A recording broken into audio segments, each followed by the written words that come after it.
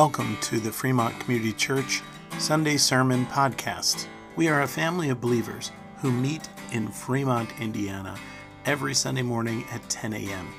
We are attempting to follow Jesus by loving God and loving people.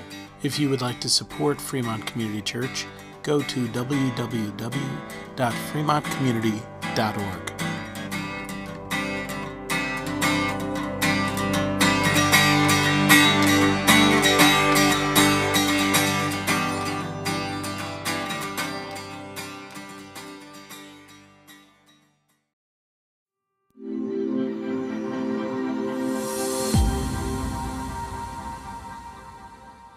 Well, hi there, Fremont Community Church. Didn't think we were going to be together tonight because of Ash Wednesday, which it is.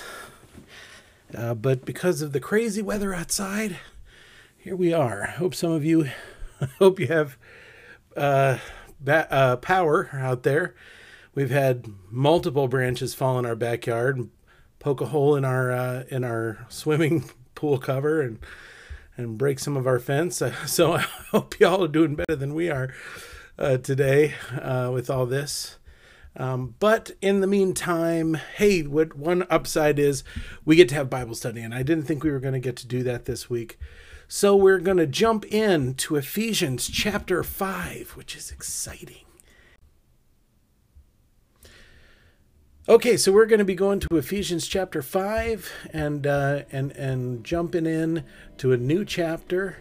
We are in the second half of the book of Ephesians, so we've gone into out of the more theological and into the more practical, which for some people that's their favorite part of any book.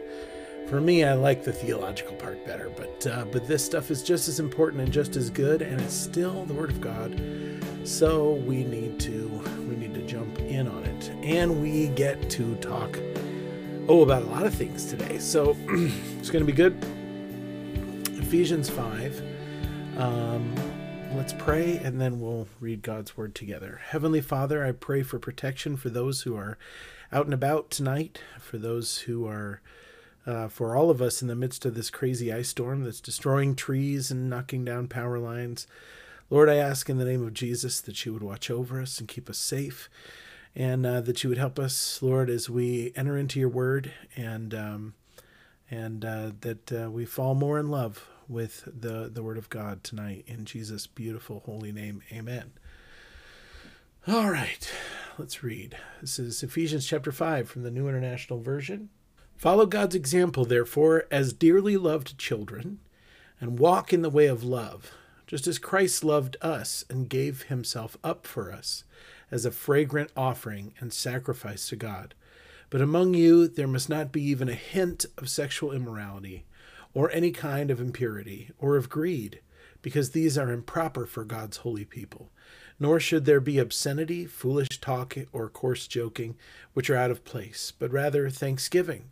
For of this you can be sure, no immoral, impure, or greedy person, such a person is an idolater, has any inheritance in the kingdom of Christ and of God.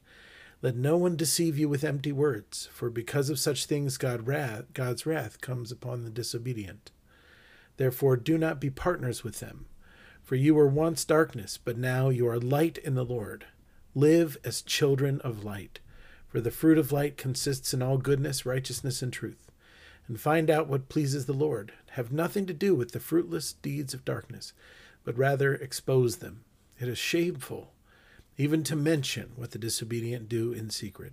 But everything exposed by the light becomes visible, and everything that is illuminated becomes a light.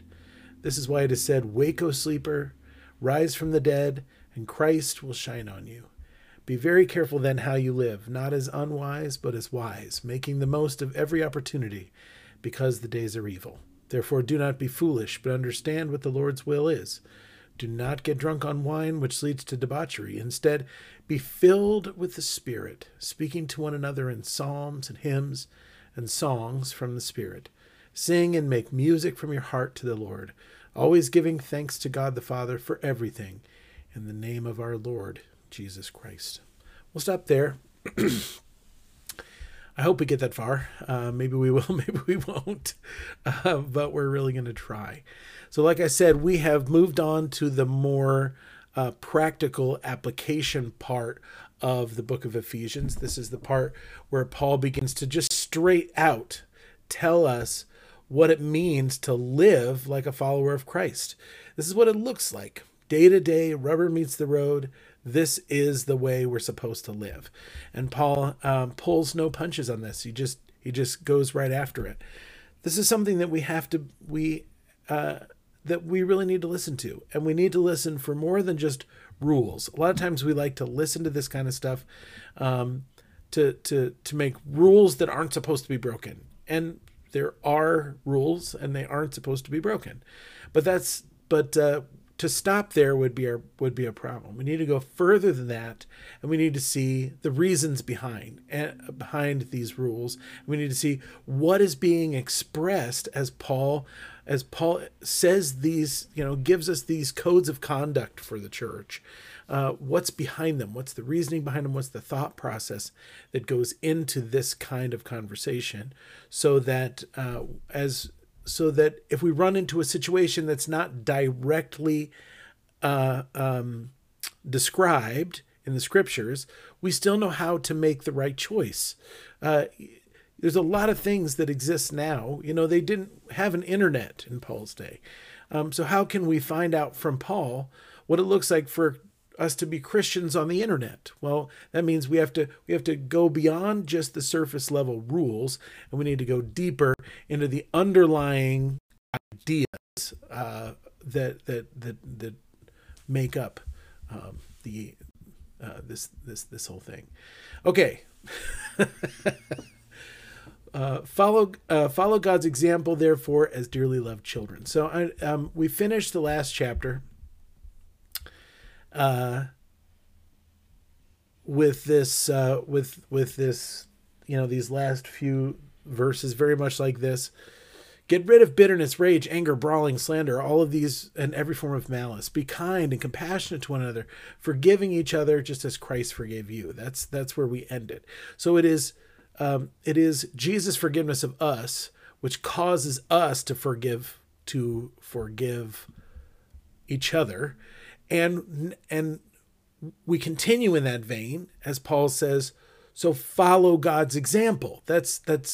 We were just told God forgave us, so we should forgive each other. Now follow God's example as dearly loved children. All of these kinds of sections of scripture like this, where we're given instruction like this, it is very easy to turn this into a rule book or a law book. But we don't want to do that. We want to remember this is Papa, this is Daddy God, who is training his kids in how to live well. He wants us to live lives that are full. He wants us to live lives that are rich. He wants us to live lives that we will enjoy. And he wants to call us into not just some kind of set of rules that we need to follow. Here's the list of things that you should not do. Here's the no list, right? That's not at all God's intention. God's intention is that we would be formed into his image. His intention is that his character would be formed in us. And isn't that how it would be? I remember when my brother was little, and on Sunday mornings, I would help my mom get them ready for church. I have a sister who's 11 years younger than I am and a brother who's 13 years younger than I am. And so I had the privilege of being a part of kind of helping to raise them, which was great. I'm not complaining at all. I loved that. And on Sunday mornings, we would get Caleb ready for church. And I remember him as a small child telling us that he wanted daddy hair, right? So what he wanted his hair to be parted exactly like my dad's was, because that was what handsome looked like to him, right? And this is it's the same kind of thing here. Follow God's example as dearly loved children. We are loved by God, and he is our Father. And in that relationship, we want to become just like him. We really do. We so love him, and we so recognize how beautiful and good and kind he is, and how much his love means to us. We want to reflect that love. We want to do that. And Paul says, so follow his example, just like any dearly loved child would do, and walk in the way of love. Verse 2, walk in the way of love, just as Christ loved us and gave himself up for us as a fragrant offering and sacrifice to God. So our lives are to be lived out of this relationship of God loves me and I love God. Jesus loves me and I love Jesus. And I want to pattern my life after them. I want my life to be offered up as a fragrant offering and sacrifice to the living God, to the one who loved me first. That's where this all comes from. This isn't done out of some kind of fear of hell or fear that God's going to reject us and throw us away. And Paul is going to go on to say this. If this is if these other things are the basis of your life, then you don't have an inheritance in the kingdom of God. And those kind of verses can get scary. But we should never leave this beginning behind, where all of this is based in this place of we love God, God loves us, and this is what it looks like to live out a life loving God and loving people. This is what we're being called into. And then he gets into very specific examples of the kind of people that are formed by loving God and loving people. Verse 3, among you there must not be even a hint of sexual immorality or any kind of impurity. I want to go and dig into those words in the original Greek, because there's some really interesting ways that those have been translated. Okay, so the verse 3, among you there should be, I'm looking at the New American Standard here, which is much more, that's what I've been using for this study, so I probably should have read that to you first. But he says, but immorality or any impurity or greed.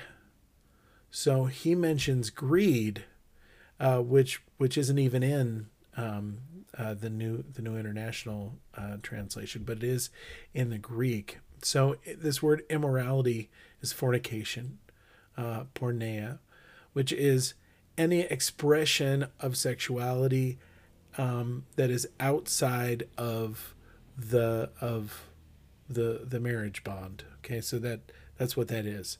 It's illicit sexual behavior. It says no, that doesn't belong in a Christian context. Or impurity, which is I can't pronounce that. It's kind of hard. It's akatharsia. That's akatharsia. Uncleanness. Which is that's it. So immorality, fornication, or uncleanness. So that would be just anything that's improper. That's not that's out of place. That's not good. It's dirty. Okay, and that would be this word doesn't necessarily imply sexuality, but in the context it would make sense that it would.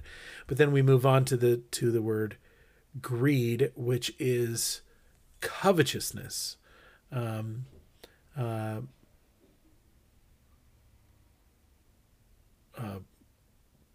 Pleonexia. That's I don't think I've ever encountered that word before. Anyway, but that's covetousness. So let them not even be named among you. There shouldn't even be a hint. You are saints. This is your identity. This is who you are. And you're not sexually immoral. You're not unclean or dirty in any way, and you're not motivated by greed or covetousness. If you think about these things that these are categories of evil. Okay, there is sexually illicit behavior, improper sexual behavior. Then there is this idea of dirtiness, or not following the law, just the kind of person that doesn't care what's proper or what's not proper, what is acceptable socially, what's not acceptable socially. And then greed, which is about finances, and will go to any lengths to fulfill a desire for money.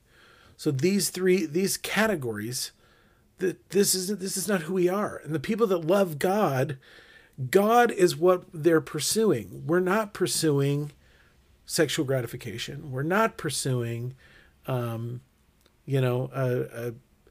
money. We're not pursuing a bad reputation. We are setting our lives toward God. That's what we're looking to do. We are attempting to point our lives towards the risen Christ. That's our goal. And so these things don't make sense. They don't belong among a people who love God, proper among the saints, which are the Hagios, the holy people. That's who we are. We are the holy people.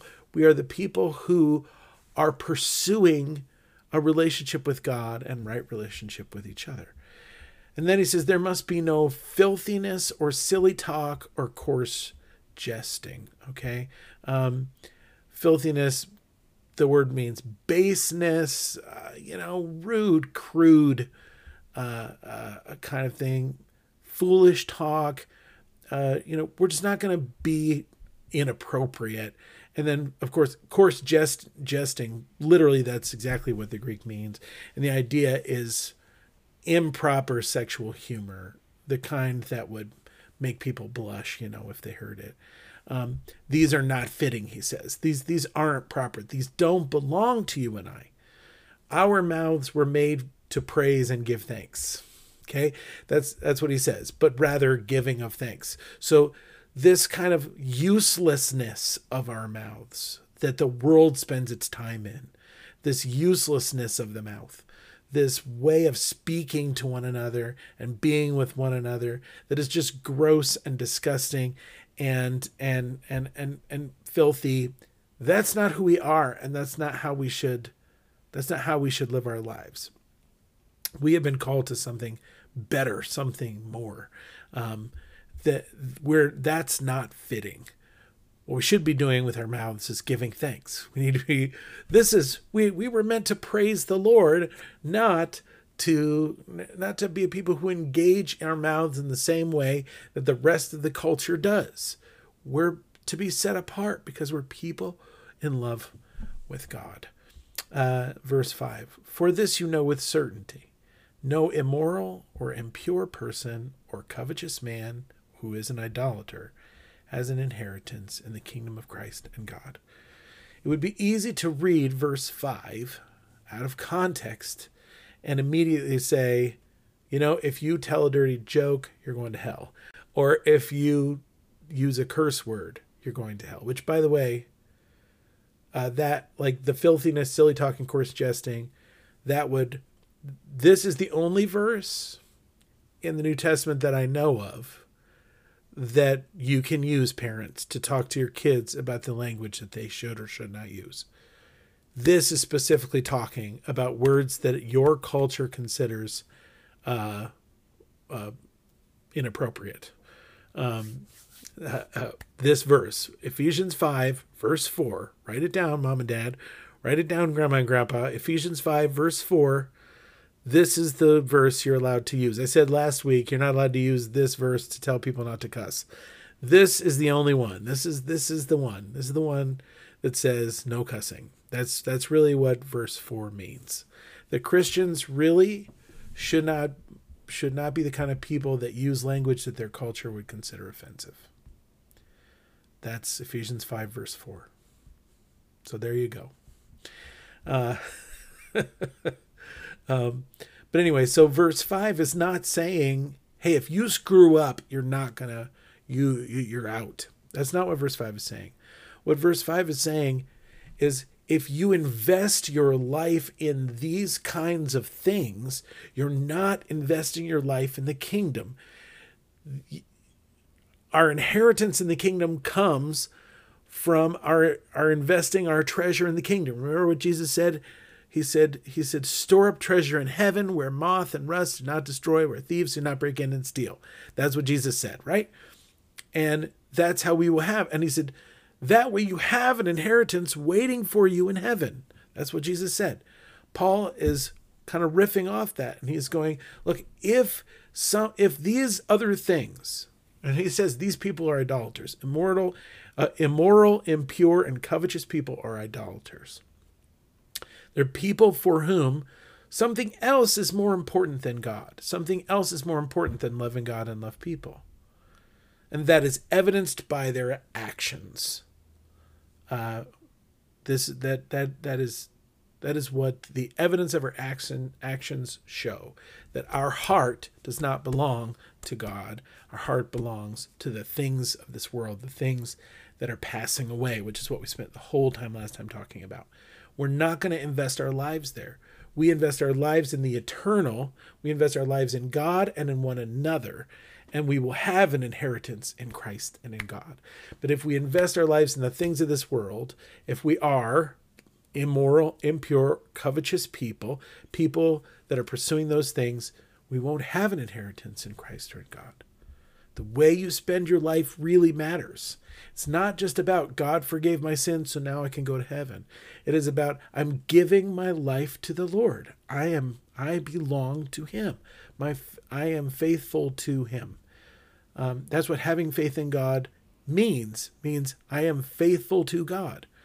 Now, does that mean that you're never going to screw up? No, not at all. Does that mean that you have it all figured out? No, it doesn't mean that either. It just means that we're continually working to give our lives over to the things of God and the things of the kingdom and not the things of this world. Verse 6. Let no one deceive you with empty words, for because of these things the wrath of God comes upon sons of disobedience. Therefore do not, this verse 7, therefore do not be partakers with them.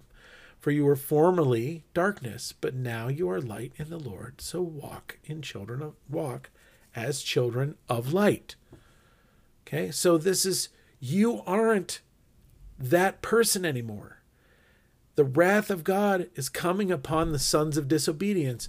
The ones who've invested their lives in the things of this world are going to reap what this world is reaping. You're going to pass away, just like the rest of this world will pass away. You also will pass away with it. You will belong to the world, and the world is passing away, and so will you. Don't be sons of disobedience. Be beloved children of God. That was that first line once again, verse 1. Be imitators of God as beloved children. Are you going to be God's children, or are you going to be the sons of disobedience? So if that's not who you are, then don't partake with them.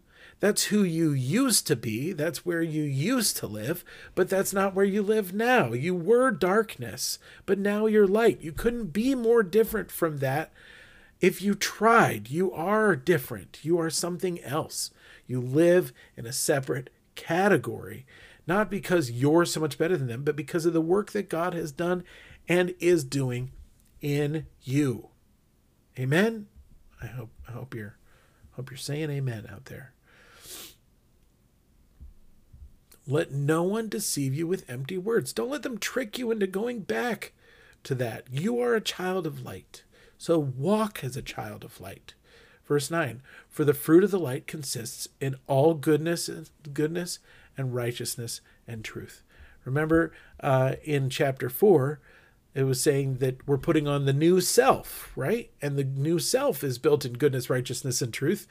And now the fruit of light consists in goodness, righteousness, and truth. Paul repeats those on purpose because this is who we are. We're a people of goodness, righteousness, and truth. This is what God's called us into. Verse 10.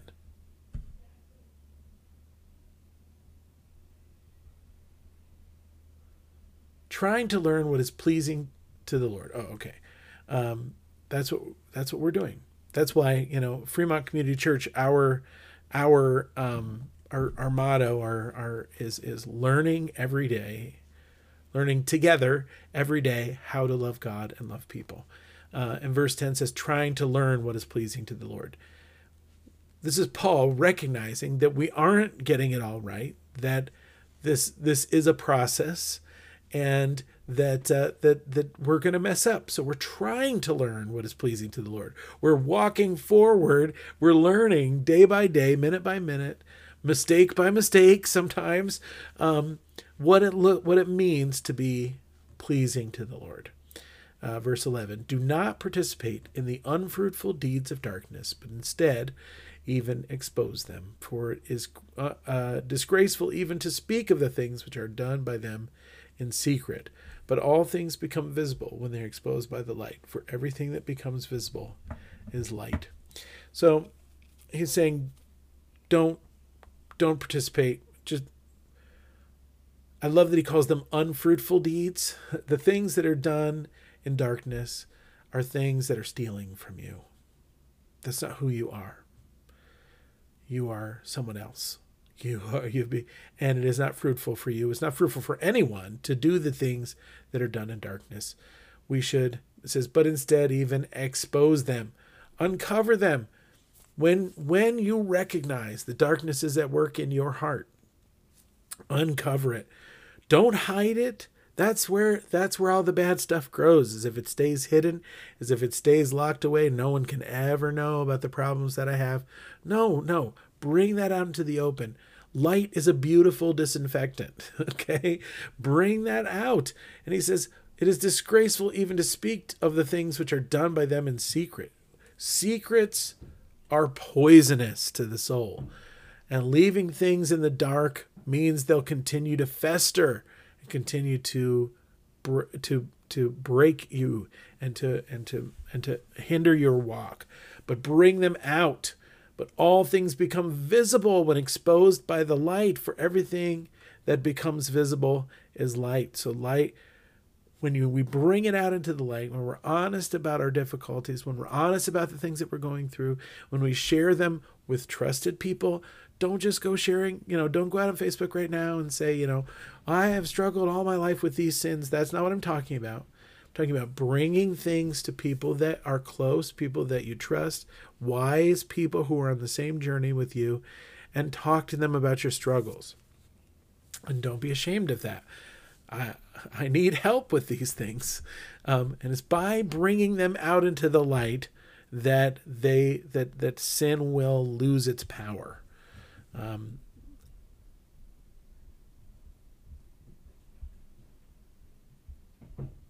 Verse 14.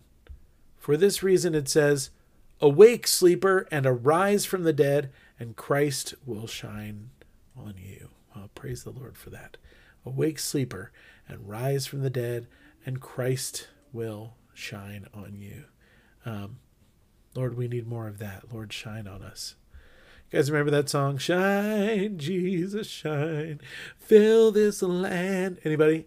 Okay, sorry. Yeah, every once in a while, you got to bust out those old, those ancient songs, right? Okay. Which that one's only from the 90s, so it doesn't feel like it's that old, but that's pretty ancient. That's 30 years ago. Praise the Lord, I'm an old man. Okay, verse 15. Therefore, be careful how you walk, not as unwise men, but as wise, making the most of your time, because the days are evil. Be careful how you walk. We need to pay attention. We live in a broken world, and we live in a dark place, and we have a real enemy, and sin is out to get you. All those things are true. So be careful how you walk, not as unwise, but as wise. When I'm dealing with someone who has a sinful habit in their lives, I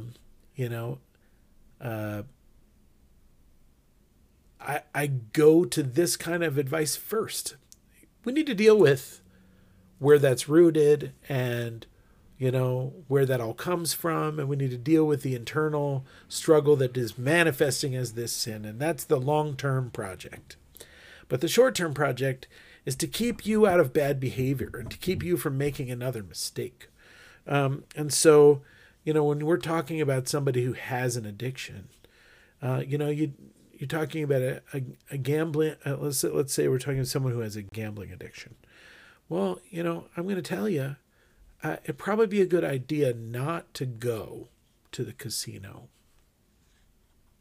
You think? If you have a gambling addiction, you might want to stay away from a casino. If you have a gambling addiction, you might want to put a filter on your internet that keeps you off of the gambling websites. If you have a gambling addiction, you might want to have somebody watching your phone and watching your internet and making sure you don't put any gambling apps on your phone or your iPad or whatever. There are very simple, wise things that you can do to help keep you from sinning. Simple things. I've told the story before about the kid in my youth group that had a recording of his grandmother that would play whenever he turned on his computer that said, "Be careful, little eyes, what you see." And I thought that was brilliant, because how in the world could he go look for something inappropriate on the internet when his grandma had just saying, "Be careful, little eyes, what you see" to him, right? To me, I thought that was a really great idea. Well, that's great. That would probably keep me from going to look at anything, because it feels like grandma's in the room. And how could you do anything like that with grandma in the room? There are wise ways to walk that will keep us from sin. If, accountability is so huge and so important. And that's what I mean when I say bring these things out to trusted folks. Because if you're sharing with someone, these are my struggles, these are the things that I'm having difficulty with, these are the things that I just can't get a handle on these problems, these situations in my life. If that's you, you need another person there with you, helping you through it, helping you to think through all of these issues, and somebody that you can call when you're struggling, someone that you can ask them, "Hey, just pray with me," or "Can I come over because I'm about to make a mistake that I don't want to make?" Being honest with yourself and with them about your desire to walk in more righteousness, and that you need help to do so. That's so big. And there's so many small, wise choices that you can make. I heard somewhere that,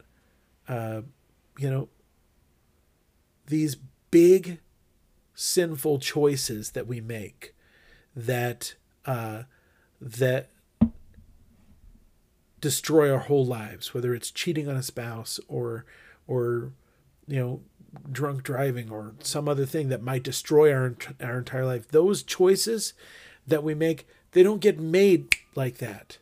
It might seem like they do, like at the last, I was fine, and then I made this decision, and then boom, everything was destroyed. But the truth is, you made 1,000 little decisions before you made that one. And it was those 1,000 little decisions that made this decision possible. You wouldn't have gotten drunk if there wasn't any alcohol in your home. You wouldn't have gotten drunk if you hadn't been in that bar. You wouldn't have cheated on your wife if you hadn't built a friendship and then flirted with this person, right? I mean, there's 1,000 little decisions that go into the one final decision that ends up wrecking our lives, ruining our marriages, ruining the best things about our lives. If we walk as wise and not unwise, then we will be really glad and we'll be able to overcome the power of the enemy. But then in verse 16, he says, making most of your time because the days are evil. What does that mean, making the most of your time? Jesus talked about this over and over again. He said, we have to work while it's still day because night is coming. The end of our ability to work is coming. There's going to be a day when you're not going to be able to be as active in your walk in Christ as you are now. There's going to come a day when and every minute that we have, Mike Bickle used to, he had a sermon series called The Power of a Focused Life that just scared the bejeebers out of me. And because the kind of like big phrase from that sermon series, which I would highly recommend, but be ready because it's intense. But the big phrase from that sermon series that just punched me in the gut was, he said, "Wasting time is wasting destiny." And I was like, whoa, what? And it was verses like this, I'm sure, that he was referring to, that we only have so much time. We only have so much time in a day. We only have so much time in our lives. Our lives are short, and we spend our lives however we want. We choose how we spend our lives. Nobody else chooses it for us. We choose it. And here we are. Every decision that we make about how we spend our lives will affect our lives. That's just the truth. It will affect the way our life comes out. So make the most of your time. He says, because the days are evil. What does he mean by that? Well, the days are evil. Out there, it is evil out there. But it may also be referring to the fact that Jesus is coming soon. He is coming back. That is going to happen. We don't know when. We don't know how. We don't understand what's going to take place, but it is going to happen. That day is coming. So be ready, because Jesus is coming soon and we are running out of time. Use your time wisely. Do not be foolish, verse 17. So then do not be foolish, but understand what the will of the Lord is. Do not be foolish, but understand what the will of the Lord is. We need to focus our lives the direction that God has chosen to focus our lives. I remember years ago, I was involved in 5 or 6 different ministries at the church. This is before I was in full-time ministry. I was a young man. Isaac and Aiden were born, but I don't remember. They were fairly young. And I was involved in, like I said, like 4 or 5 different ministries. I was doing a lot at the church at the time. I was super involved in the youth ministry. I was super involved in the International House of Prayer. I was super involved in the worship team. There was multiple things that I was spending my time doing, and I felt like I was just running from one thing to another, to another, to another, and the Lord spoke to me really strongly in prayer one day, and he said, "You're a flashlight, but I want you to be a laser beam," and that picture just spoke, because a flashlight, if you think of a flashlight, it lights up an area, but a laser beam is so focused that it actually drills down into that thing. It was all about the focus. It was about focusing in to this tight beam so that I could do a lot more in a small area than I could do. I was so diffuse. My energy was spread out over so many different places and so many different things that I couldn't be fully present in any of them. And the Lord was saying, "No, I want you to pull it in."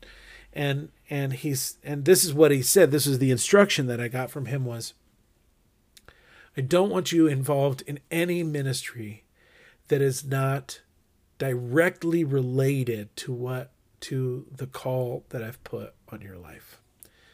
And that's why I'm sharing this story, because he says, don't be foolish, but understand what the will of the Lord is. And you only have so much time, and you only have so much energy, and you only have so much money. And you need to be investing in what God has for you to invest in this season. And it needs to be okay. That means that you're going to say no to some things that are very good. I'm not going to be involved in that because, or that, or this. I'm going to focus on what God has called me to in this season, and I'm going to give myself to that. And I'm not going to be over here doing this and be over here doing that, be over there doing that, and spreading my energy all out everywhere so that I'm not actually good for anybody. I'm just kind of like present in all these different places. But zeroing in on the singular thing, the singular one or two things that God is calling you to do right now. Let me be honest with you. As a pastor, I will take your help in all of the areas you want to give it to me. I will do that. I will say, yes, you want help with the kids ministry? Yes. You want help with the youth ministry? Yes. You want help on the worship team? Yes. You want help in the kitchen? Yes. You want help with the food pantry? Absolutely. You want help? If you want to sign up for all of those things, for me, we have a constant, nonstop, ongoing need for more volunteers. And if you're a great volunteer, I am not going to turn you away. Now, I will say this. I have had the conversation with people before about, the flashlight and laser beam conversation. I have had that conversation with people before. You're involved in 6 things right now. Maybe pick 2, right? But that's a hard conversation for me to have, because as far as I'm concerned, the more people that sign up for the more things, the happier I am.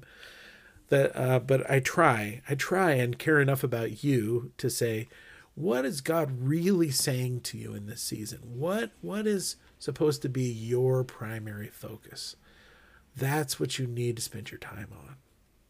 Don't be running off to all these other things and all these other... no. What is your primary focus in this season of your life? That's what's important. You need to give yourself over to that one thing. Paul is saying the same thing here. He's saying, pay attention. What is it that God wants from you in this day, in this season, in this moment? Spend your time investing in the things that the Lord has called you to do now. That's really important. And then Paul does, his ADD thing, which I really think Paul must have had ADD. And I can't imagine how difficult it would have been to hang out with him, because he feels like his brain's just bouncing all over the place. But like I said, in these last halves of these books, he's kind of just, oh, and remember this, oh, and do that, oh, and remember this, and oh, so the flow of thought isn't quite as fluid as it is in the first part of the book. At this point, he sees the end of the parchment is coming, and he's just trying to get as much good advice in there as he possibly can. I really think that's true. Parchment was extremely expensive, and so he wouldn't have wanted to waste even an inch of it. So verse 18, and do not get drunk with wine, for that is debauchery, wastefulness, unsavedness. It's dissipation is the word that's used in the New American Standard. Dissipation. The New International said debauchery. What is that? What is that? It is foolishness. It is. There's nothing good about it. There's nothing good about drunkenness. Nothing. Does the Bible prohibit the drinking of alcohol? No. The answer is no. But it does tell us drunkenness is a waste of life, and it's dangerous. So, can Christian people that love Jesus very much drink alcohol? Yeah, sure, they can. They just need to be wise about that, and they need to. Personally, I think it's just crazy expensive. I am an Assembly of God minister, and I have already said, I've promised the assemblies that I would not drink alcohol, so I don't. But when I just look at like the prices on alcohol at the restaurants and stuff, and I'm like, my goodness, why would you drink it anyway? It's so darn expensive. But Paul is saying, look, don't do that. It's not good for you at all. This is not the way that a person who's careful about their life lives. You don't just throw your inhibitions away. You're supposed to be making wise, careful choices, and getting drunk is not a wise and careful choice. He says, don't do that, but be filled with the Spirit. And I love this because this word, but be filled, okay? This is where the Greek, I got a C in my Greek course. So you know that I'm an expert, and that was a joke. And but I do know a little bit about Greek. And in Greek there are verb tenses that don't exist in English. In English we have a few. I think we have 4 verb tenses. And forgive me, and English teachers out there, if I'm completely wrong about that. But we have past tense, present tense, future tense, etc. In Greek, there's more. There's quite a few more. And this is one of those. This means not only should you do this once, but that you should continue to do this from now on. And it's so in English, the best way to say it is be being filled. Be being filled with the Spirit. Go and put yourself underneath the waterfall of the Spirit and stay there so that you're filled and overflowing with the Spirit at all times. This is what God is calling you to do. Understand what the will of God is? This is what the will of God is. Be being filled with the Spirit. Don't ever stop being filled with the Spirit. Stay in the place where you're continuously filled with the Spirit. This isn't a suggestion. This is a command. It's in the imperative. Be being filled. Stay in the place where you are constantly being filled to overflowing with the Spirit, where the flow of God's life and love is constantly flowing in and out of you. That is the place that we're meant to stay.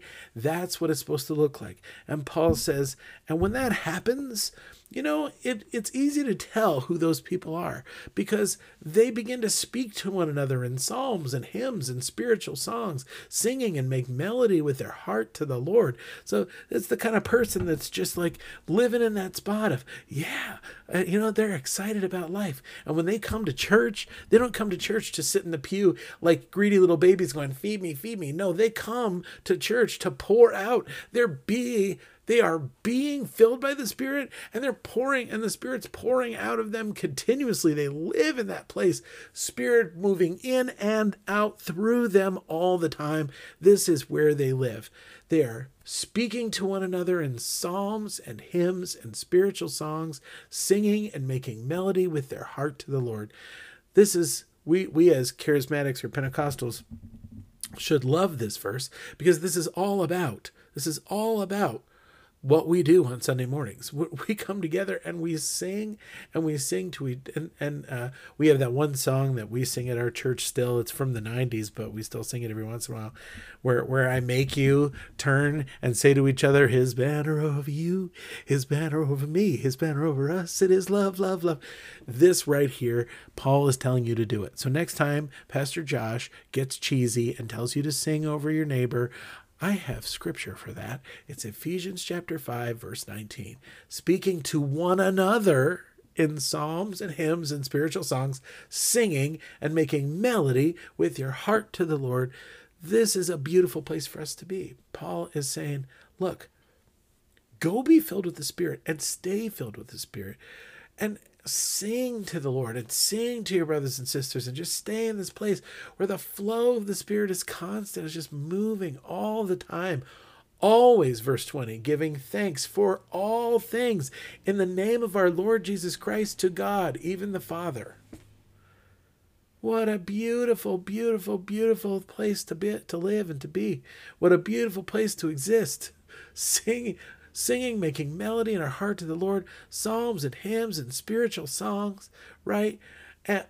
Always giving thanks for all things.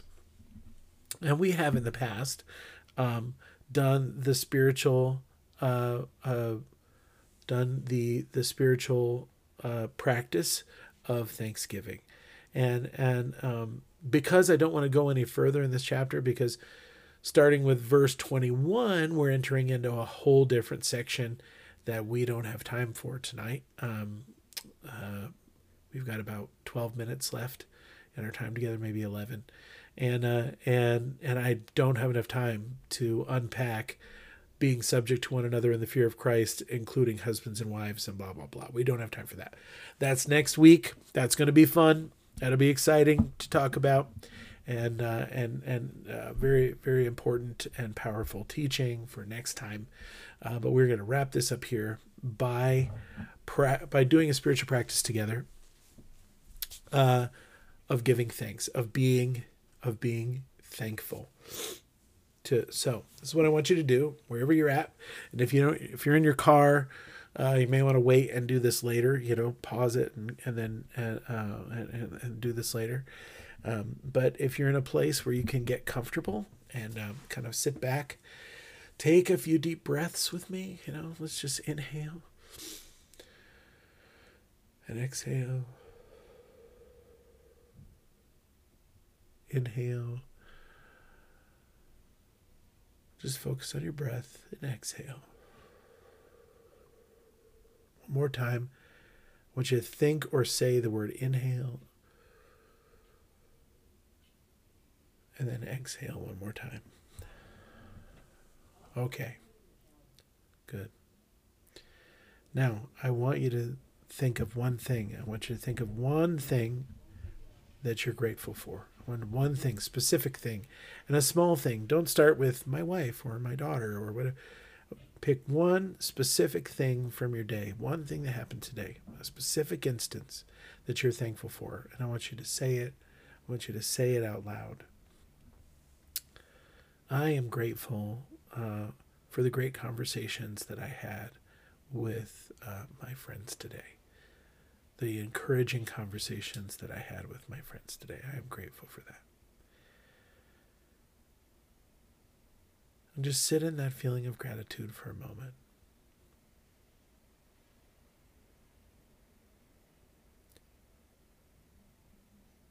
And now pick another thing. What is something else that you're grateful for? Something else that you're thankful for. And you can go a little bigger this time. Okay, so you can say, I'm grateful for my children, for my daughter. I'm grateful for my daughter Lily, for who she is and what she does and the way that she lives in the world.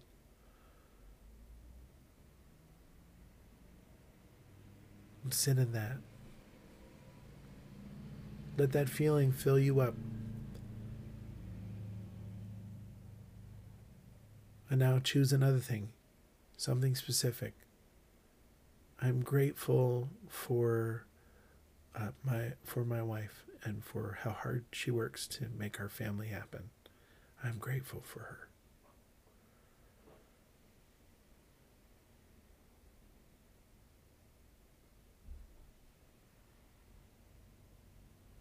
Just continue to let that emotion fill up. This is all we're doing. We're just giving thanks for all things in the name of our Lord Jesus Christ.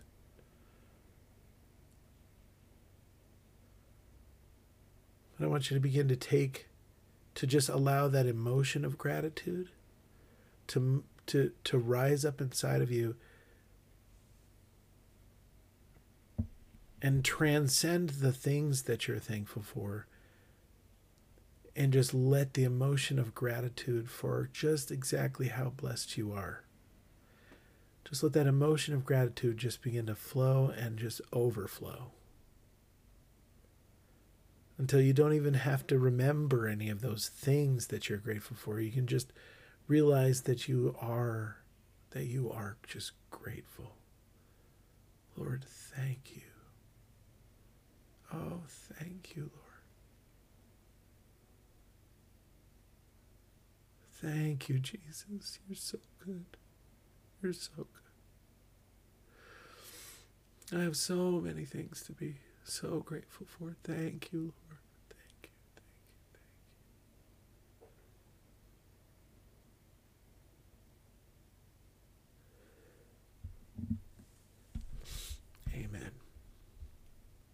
Hey, you can stay there if you want. I try and this is one of the best ways to get out of anxiety is to do that practice that I just walked you through. It's a powerful practice, and I love it. And I'm just following what Paul tells me to do right here in Ephesians 5:20, giving thanks for all things in the name of our Lord Jesus Christ. Okay, friends, thank you for joining me. I'm sorry we didn't get to see each other in the Ash Wednesday service tonight, but I'm glad at least here we got to spend some time in God's Word. I love you. God bless you. Have a great night.